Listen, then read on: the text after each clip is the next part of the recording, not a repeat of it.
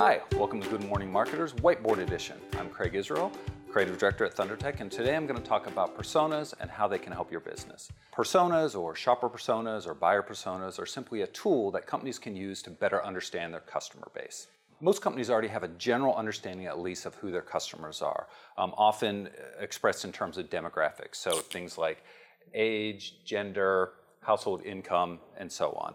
They also might have an understanding of psychographics and shopper behavior, so things like values and interest, as well as how much they buy, when they shop, etc.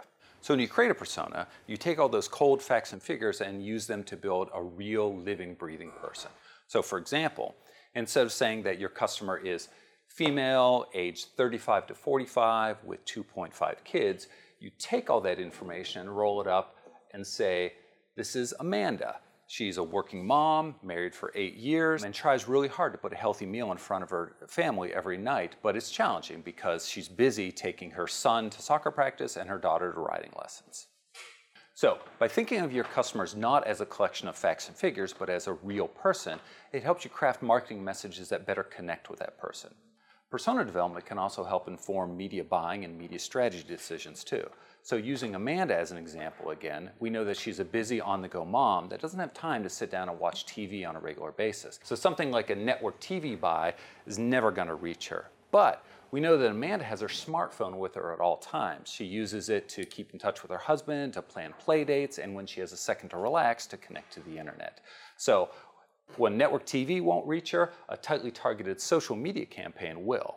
Personas aren't just for consumer brands either. B2B companies can find them very valuable. They help us identify stakeholders, decision makers, and gatekeepers. So once we have the personas developed, they can help us craft a strategy to get past the gatekeepers, reach the stakeholders, and influence the decision makers.